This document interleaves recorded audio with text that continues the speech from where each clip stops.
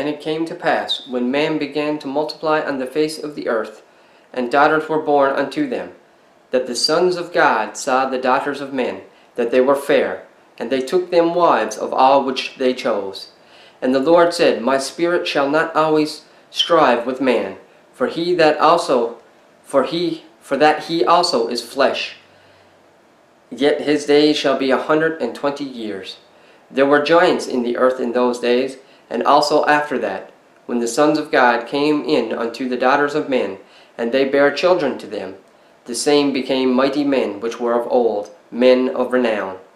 And God saw that the wickedness of man was great in the earth, and that every imagination of the thoughts of his heart was only evil continually. And it repented the Lord that he had made man on the earth, and it grieved him at his heart. And the Lord said, I will destroy man, whom I have created on the face of the earth, both man and beast, and the creeping thing, and the fowls of the air, for it repenteth me that I have made them. But Noah found grace in the eyes of the Lord. These are the generations of Noah. Noah was a just man, and perfect in his generations. And Noah walked with God. And Noah begat 3 sons, Shem, Ham, and Japheth.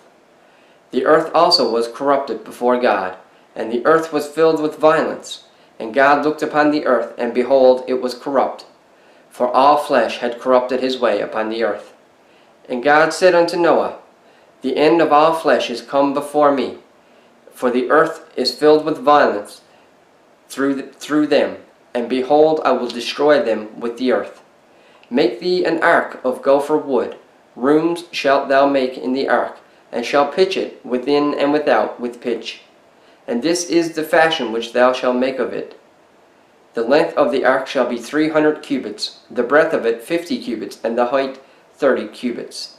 A window shalt thou make to the ark, and in a cubit shalt thou finish it above.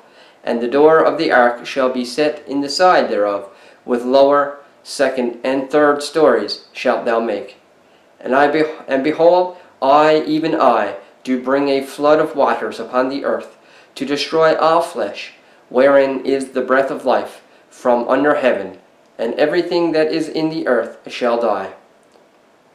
But with thee will I establish my covenant, and thou shalt come into the ark, thou and thy sons, and thy wife and thy sons' wives, with thee. And every living thing of all flesh, 2 of every sort, shalt thou bring into the ark, to keep them alive with thee. They shall be male and female. Of fowls after their kind, and of cattle after their kind, of creeping thing after the earth, and every creeping thing of the earth after his kind, 2 of every sort shall come unto thee, to keep them alive. And take thou unto thee of all food that is eaten, and thou shalt gather it to thee, and it shall be for food for thee and for them. Thus did Noah according to all that God commanded him, so did he.